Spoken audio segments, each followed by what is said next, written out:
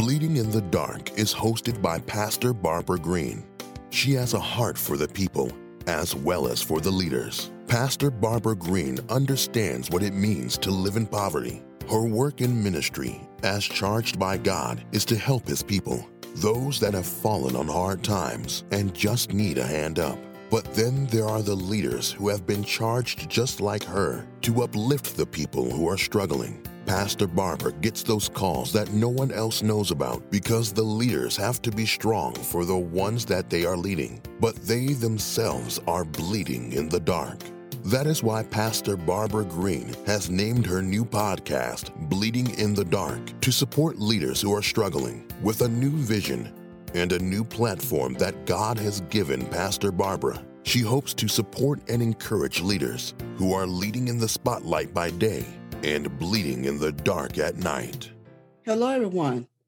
This is Pastor Barbara Green, and I'm the host of Bleeding in the Dark podcast. Today, I just want to encourage you today because I realize that we all are dealing with a crisis that we have never dealt with before. There are so much fear, anger, worry, stress, and the list goes on and on. But I want to encourage you on this episode that no matter what is going on, God is still in control. I want to repeat that. No matter what is going on today, God is still in control. He is omnipotent. He has unlimited power. As a matter of fact, He has all power in His hand. He is omniscient.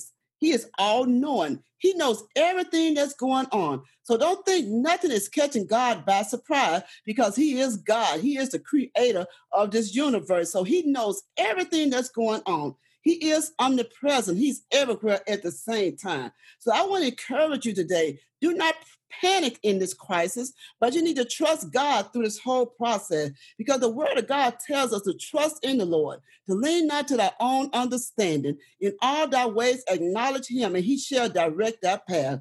He also told us in 1 Peter 5:7, casting all your anxiety on Him because He cares for you. Yes, there's a lot of anxiety today. There is so much worry. There's so much panicking today. But I want to encourage you today, put your trust in God today because He said in His word that He will never leave you, nor will He forsake you, but He will be with you always, even to the end of the world. He's with you, even through this crisis that we're dealing with. He's with you, even when it seems like you doesn't have enough money to pay your bills. God is with you because He said He will supply all of your needs according to His riches and glory by Christ Jesus. And He is Jehovah Jireh. He is our provider. So I want to encourage you today, do not give up. Do not cave in, but trust God every step of the way. The Word of God tells us in Isaiah 41:10, fear not, for I am with you. Be not dismayed, for I am your God. I will strengthen you. I will help you. I will uphold you with my righteous right hand. God said He will be with you. Can you trust Him to strengthen you today? Can you trust Him to bring you through this crisis that you're in today?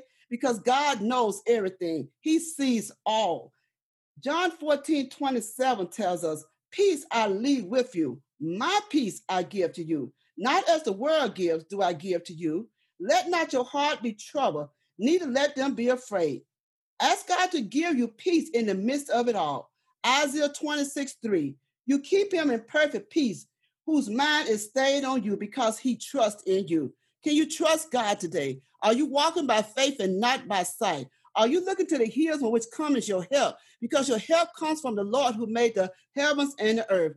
God is with you. He said He's able today to do anything but fail. But can you trust Him? Don't be weary in well-doing, but in due season you'll reap if you faint not. Yes, I realize we are in a chaotic environment right now, but God knows everything. If you just put your trust in Him and just begin to praise Him, begin to just believe by faith that it's already done, I know that God is going to do just what He said He's going to do, but you cannot give up in this hour. You cannot panic in this hour, but you got to trust God like never before. You cannot allow fear to override your faith in Him because the Word of God tells us in Hebrews 11:1, now faith is the substance of things hoped for and the evidence of things not seen.